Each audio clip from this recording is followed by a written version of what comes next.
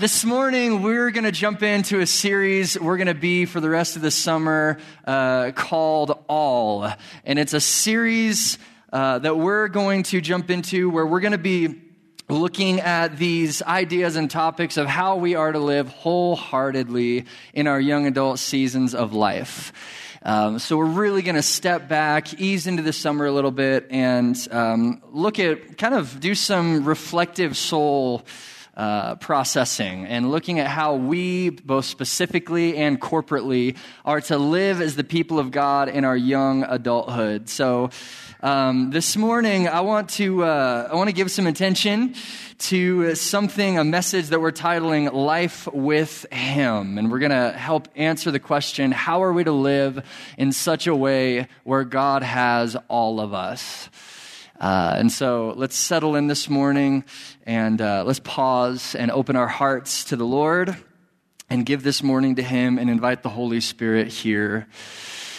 And as we close our eyes and prepare for this quick moment of silence, I just want to invite you, if you've been carrying some things this weekend, if life just kind of hit you sideways this past week or even month or season, if you're feeling a bit heavy, if you're feeling a bit discouraged, would you chuck those things at the foot of the cross this morning?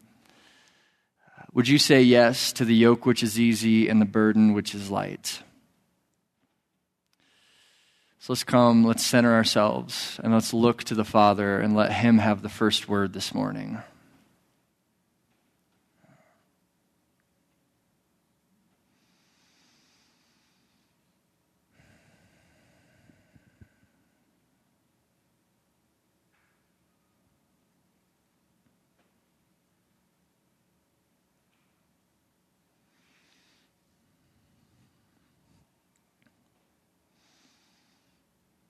This morning, Lord, would you be our good shepherd? Would you be the one who characterizes Himself as the God who makes us lay down in green pastures and who leads us beside still and quiet waters? Would you be the God this morning that you promised to be, that restores our soul and that leads us in the paths of righteousness for your name's sake, and that you have the audacity to say that even when we walk through the valley of the shadow of death, you're with us. And therefore, we're not going to fear, and we're not going to be insecure, and we're not going to be anxious, but you are with us, our King, our Lord, and our God. So would you be that this morning? Would you be our good shepherd? Would you lead us in the ways that we need to be led specifically in our lives? And we ask that as we open the scriptures and as we discuss and as we engage in life here as the body of Christ and His new life young adults, would you be present here in a really sweet and intimate and palpable and profound way? We invite you here, Holy Spirit. We ask that you would teach us and instruct us according to your truth and your word. And we pray all these things in the name of the Father, the Son, and the Holy Spirit. And everybody said, Amen. All-star games are the worst part about sports. How many of you just don't really like the Pro Bowl or the NBA All-Star Games or the MLB All-Star Games? It may be a controversial opinion, but I'm going to go on record and say that they are the worst part about sports. And here's why. Is the Pro Bowl and the MLB All-Star Game and the NBA All-Star Game have notoriously bad ratings, first of all. So when you do some research and when you look at the ratings of weekly NFL games or NBA games compared to the All-Star Games, the ratings for the All-Star Games are like a fraction of the amount of people that watch regular games week in and week out. But the thing is that you got all these hotshot athletes who just don't really care. They're kind of coasting a little bit. And granted, they don't want to get hurt, right? So they're not going all in. And you got Drew Brees kind of just flipping passes like, yeah, whatever. And Kevin Durant playing half-hearted defense like, okay, yeah. They're the worst part about sports because the players are half in. The players are half-hearted. The players are not giving their all to a sport and to a game that really requires them to be all in. Because the best games in sports are those where you're laying it all out on the gridiron and you're on the court going for it and your team is sweating like nobody's business and they're playing hard. Those are the games we want in sports. Well, such is the life of faith. The life of faith is designed for us to live it in such a way where we live wholeheartedly with all of us, where the entirety of our lives is enraptured in this life that is lived for God. And so we're going to be unpacking these ideas of living wholeheartedly this series, but I think that when we look at the life of faith as such that ought to be lived wholeheartedly, it really reframes some of the specificity of our lives. Because so often in our young adulthood, we got so much going on. We got classes that we're trying to pass. We got jobs that we're trying to land. We have friendships that we're trying to cultivate. We got the girls or the guys that we're trying to woo. We have all these different things going on, and it's easy to just let it slip a little bit in the life of faith. It's easy to coast. It's easy to check out a little bit. It's easy to turn this life of faith and this relationship that we've been beckoned into something that it was really never designed to be. Jesus talks about this in a very well-known passage of Scripture that I'm sure many of us are well acquainted with, but he sets the bar fairly high when it comes to how we are to live and in what shape our lives are to take on in relationship with him. And we find this in Matthew chapter 22, 34 to 40. And here's what the passage says. But when the Pharisees heard that he had silenced the Sadducees, they gathered together, and one of them, a lawyer, asked him a question to test him. Teacher, which is the greatest commandment in the law? And he said to him, you shall love the Lord your God with all your heart, and with all your soul, and with all your mind. This is the greatest and first commandment, and the second is like it. You shall love your neighbor as yourself. On these two commandments depend all the law and the prophets. In other words, this is what God was up to when he gave the law to his people. This is what the prophets were attesting to. This is what the psalmists were writing of. This is what the entirety of the Hebrew scriptures is attesting to, that we are called to live this life of wholehearted living. This was the destination that God was trying to take his people on through the law and through the wilderness and through the prophets and through the history of Israel, to get them to live in such a way where the entirety of their lives, heart, soul, mind, strength, the entirety of their being is lived for him. And I think when we read these passages such as this and this one in particular, I think we can feel a good amount of weight when it comes to this. Because if we're going to contextualize scripture, we look at it and think, okay, well, what does that look like though? As a junior in college, what does that look like for me? As an engaged man or an engaged woman, what does that look like for me? As someone who has just graduated college and is looking for a job and who has applied for 9 and gotten rejected for 9, how does this look for me? And I think we can carry a good amount of weight with it and feel like our lives have to look a certain way. But I think it's important to clarify the command that Jesus gives with another command that Jesus gives, and really an invitation that he invites us into. I think there's 2 shapes to living wholeheartedly, because the second one is found in John chapter 15, verses 4 to 5, when Jesus says this, abide in me, and I in you. As the branch cannot bear fruit by itself unless it abides in the vine, neither can you abide unless you abide in me. I am the vine, you are the branches. Whoever abides in me and I in him, he it is that bears much fruit. For apart from me, you can do nothing. Abide in me. Jesus calls us to live for him with all of our heart and soul and mind and strength and lay it all on the line and just give the entirety of our lives to him. And yet he says also, abide in me. Live life with me. Journey with me. Come to know me.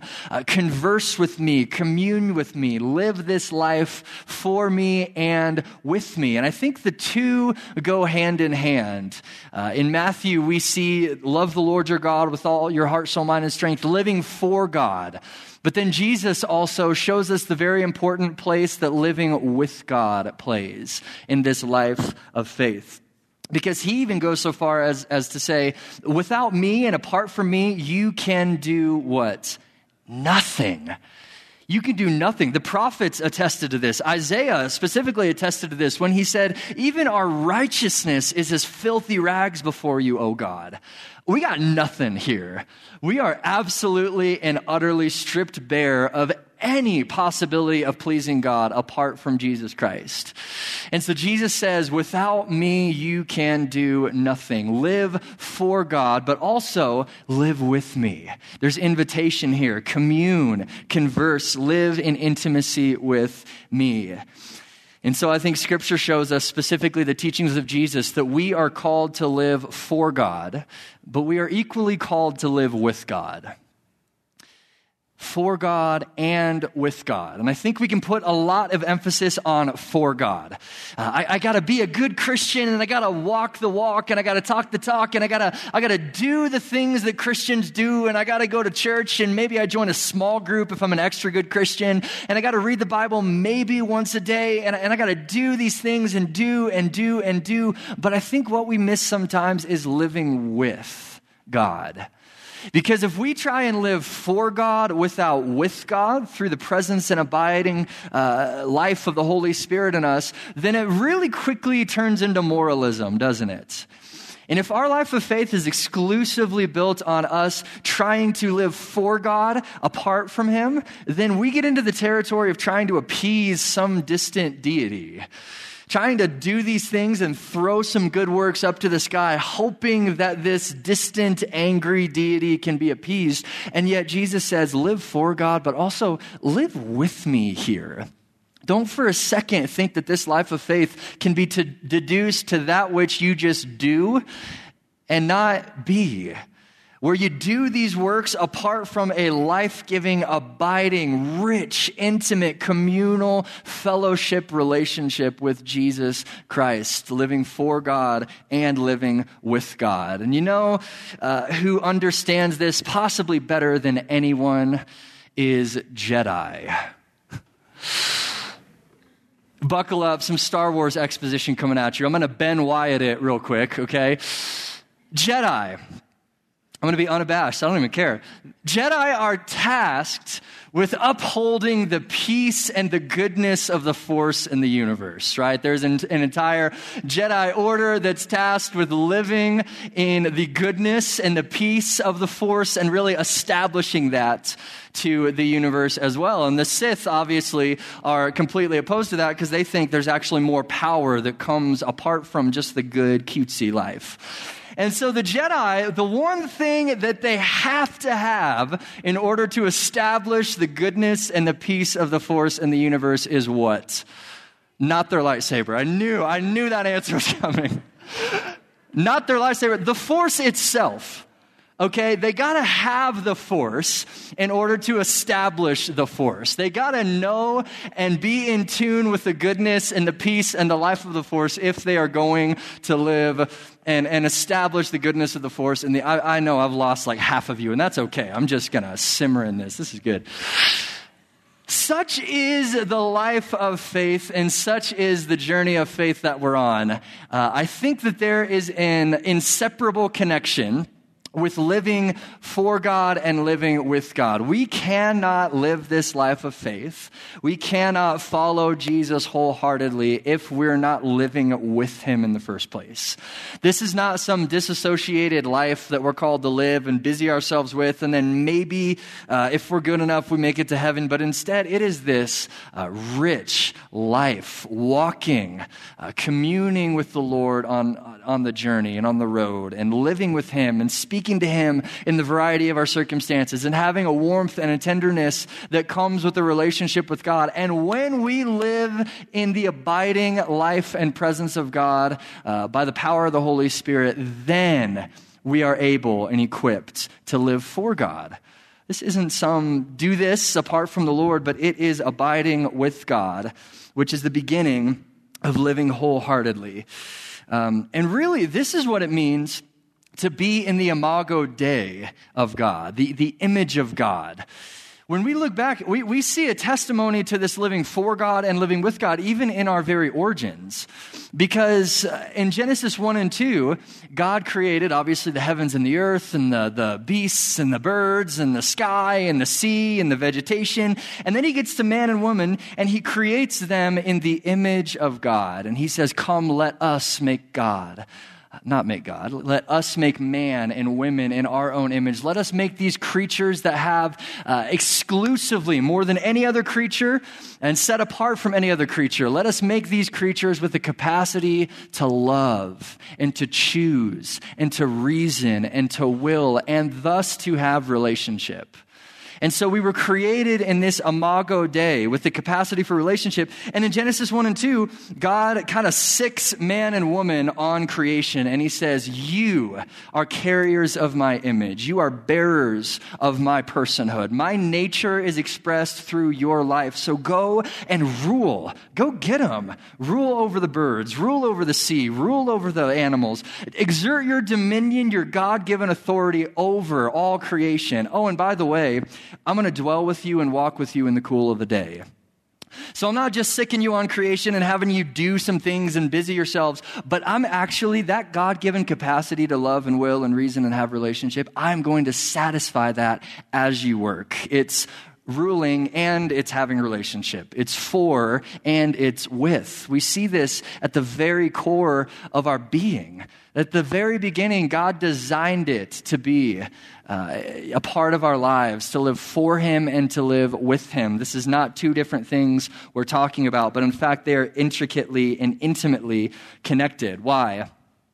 Because I think this narrative that we've been a part of in creating us, God ordered for himself a people and fashioned them and shaped them and made him into his image, and he gave them relationship and ruling. But then now we're called to live and to dwell with God, with Jesus, walk with him through the Holy Spirit, and to live for him. And then this is also the life that we will be living in the life of the world to come, where Revelation 21 says that I will dwell with man, that they will be my people, I will be their God, that there is this exchange, this divine relationship that we both were created for in the beginning, we're invited to live in now, and we will live in it in the life of the world to come. And ultimately, I think I would be so bold as to suggest this, that down to the deepest parts of our souls, we were created for communion with God. And if this desire remains unsatisfied, then we will inevitably go to false gods, false fathers to satisfy it. This is where the rubber meets the road in our lives, created to live for God and with God, and yet in the imago Dei, in the deepest parts of our souls, we were created for communion with God. We were created to know him. We were created to love him. And if this desire goes unsatisfied, if we kind of check out, if we hit coast, if we don't continue to press into the life and abiding presence of the Holy Spirit in our lives today, and this desire goes unsatisfied, then we will inevitably run to false gods or false fathers, false love, false comfort, false acceptance, false sense of belonging to satisfy this God-given capacity for relationship in us. And how often does this happen in our lives? where so often we can feel the pressure just to be good. Okay, I gotta do the Christian thing. I gotta pray, I gotta read the Bible, I gotta do whatever it is that I've been taught as a kid to be a Christian and walk this walk, and we try and do it, and all of our attention sometimes can kind of shift to just being good, however we define it. And we try, and the pressure inevitably builds, and we feel this internal and maybe even external pressure from people around us to do the thing and to walk the walk and to live this life. And so it builds. And in that pressure and in these cross pressures of the life of faith, if we stop communing with the Lord, and if we stop walking with the Lord, and if we stop practicing these times of silence where we just sit and just are before God, and if we stop practicing times of prayer, and if we stop digging into the scriptures, and if we stop communing with the body of Christ, and if we stop walking step by step with him in a life-giving relationship, then our hearts begin to grow cold. Is this sounding familiar? And then all of a sudden, that God-given desire for relationship, we then try and fill it in other ways. And we go to pornography, and we go to Snapchat and Tinder and social media to fill this companionship and this hole in our lives. And we go to these sins, and we try to go to these false gods and these false fathers to satisfy this God-given capacity for relationship that we left along the road in the first place. Because if we live with God, and if we walk with him, and if the orbit of our lives revolves around God and with loving him and communing with him, then our lives take on their fullest and intended shape. That we're satisfied in the deepest parts of our souls. So why the heck would I go to this atrocious sin? And why would I try and seek belonging and acceptance over here? Because we're satisfied and we're living with God. And then our lives were equipped and positioned to live for God. And sometimes we can so deduce and reduce the gospel to just doing things. That living wholehearted and living all in just means that I do the stuff and live the way that the Bible says to live, and there's definitely a portion to that that's living for God. But if we only reduce the gospel to that, that's really not the gospel, because the gospel is this invitation from Jesus, come abide in me, and I in you, and apart from me you can do nothing. You know, when we look at this gospel message, this invitation to abide, this invitation to live for and to live life the way it was intended to be lived, we see the bleeding heart of the gospel is that contrasted with other religions where they say, you kind of get your stuff together and then maybe, just maybe, if that stuff's good enough, it'll appease the distant and deity up there in the sky, and he'll then bring you into eternity. Again, only if you're good enough. The gospel says that God made a way for us to live with him through the person of Jesus Christ. That this Father, knowing that even our righteousness is filthy rags and that we're nothing without him and we can't give him a dang thing in our own strength, that he did what could only be done himself and sent Jesus to live with us. And then Jesus actually had the audacity to say, I'm not going to leave you as orphans. I'm going back to the Father and my work here is done, and I've been crucified and resurrected, and now I'm going back to the Father, but this story is not over. I'm sending you the Holy Spirit, the Paraclete, the Comforter, who will guide you into all truth and dwell with you. You see, we serve a God who is and who has characterized himself and who has had the audacity to reveal himself to his people as Emmanuel, God with us. And then God with us, that allows us to live for him, because we're not doing these things just out of rote ritual, but we're doing them out of love and out of a capacity and a heart and a warmth and a tenderness to truly love God and to live life the way it was designed to be lived. And I think some of us, when we look at our lives, I think we have reduced the gospel to something that it's not. And we've reduced the gospel to a checklist of things that we have to do. And we've reduced the gospel to being good. And yet the gospel is living and abiding with Jesus, walking with him on the road. And then as a result, when we're locking our eyes with Jesus, when we're fixing our gaze on him, the author and the finisher and the perfecter of our faith, who for the joy set before him took on the cross, despising a shame, when we fix our eyes on that Jesus, then our lives find their proper order and we can't help. We're irresistibly, by the irresistible person of Jesus Christ, drawn into a life of obedience that says, all that I am is yours. Jesus, have everything. You are worthy of it all. Every breath of my being comes from you anyway. In you, Colossians says, I live and I move and I have my being along with all creation. It is you who is the first and the last. You who is the Alpha and the Omega. You who is the pinnacle of all creation. It's you that I live for. In this spot of intimacy and life and communion with Jesus, then we can live for him, not apart from him, but with him. Our lives find their meaning. And so this morning, I want to really leave some space to discuss and to talk at our tables. So before we jump into that, I just want us to quiet ourselves for a second. I want us to close our eyes again and to engage in a moment of self-reflection. And we're going to talk and we're going to discuss and we're going to kind of get back to this thing. But I want you to just have a moment in your own soul with the Lord who is present and available to you. I want you to look at your life, and I want you to just maybe write some thoughts down, put them on your phone as they come, but look at your life. And would you be real honest with yourself and pinpoint the areas where you've stopped living with God, where you've reduced the gospel and life for the Lord to just that, life for God. You're doing and you're doing and you're doing and you're ramming your head through the wall and you're doing everything you possibly can to be a good Christian, yet the tenderness is gone and the warmth is gone and the communion on the road and the journey of life is gone. Where is that in your life? What part of your life do you need to return to the house, to come out of the fields and to leave the pigs and to leave the slop and to come back into the Father's house? What part of your life is that? Whatever it is, Lord, we're here before you as people who are utterly dependent upon you.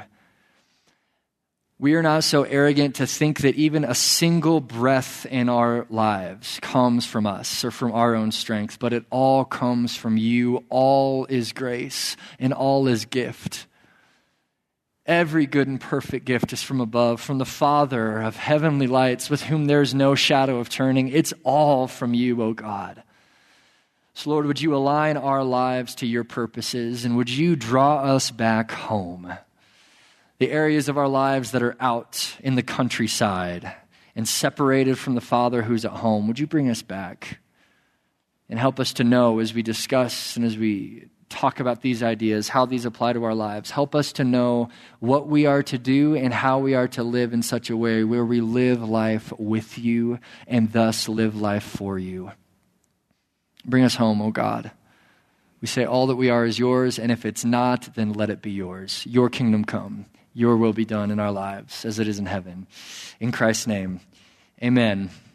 Amen. Well, enjoy discussion, you guys. We got 3 questions up on the screen. Unpack, be honest, be vulnerable. Talk about how this pertains to your life of faith, and we'll pick this up here in a little bit. Much love and bless you as you discuss. All right, young adults, let's wrap up here and let's stand. And if you want to continue discussing and nuancing and ideating, that's great. But let's pray and first recognize that there is wonder and awe on the journey of this week. If we live life with the Lord, there is warmth and tenderness and wonder to be seized. So, Father, we love you. We pray that you would go before us this week. We ask that everything we give attention to, everything our hands touch, every conversation we engage in, every relationship we interface, we ask that you would be Lord of it all, and that we would learn this week and grow in a deeper understanding of living life with you. Let all be worship. Let all be a sacrament that points up to you and that takes us up into the life of God, of Father, Son, and Holy Spirit. And young adults, I pray that the Lord would bless you and keep you and be gracious to you. May the Lord lift his countenance upon you and give you peace all week long. May you be salt, may you be light, and may you go forth as heralders and beacons of light and hope to the world around you. In the name of the Father, the Son, and the Holy Spirit. And everybody said, Amen.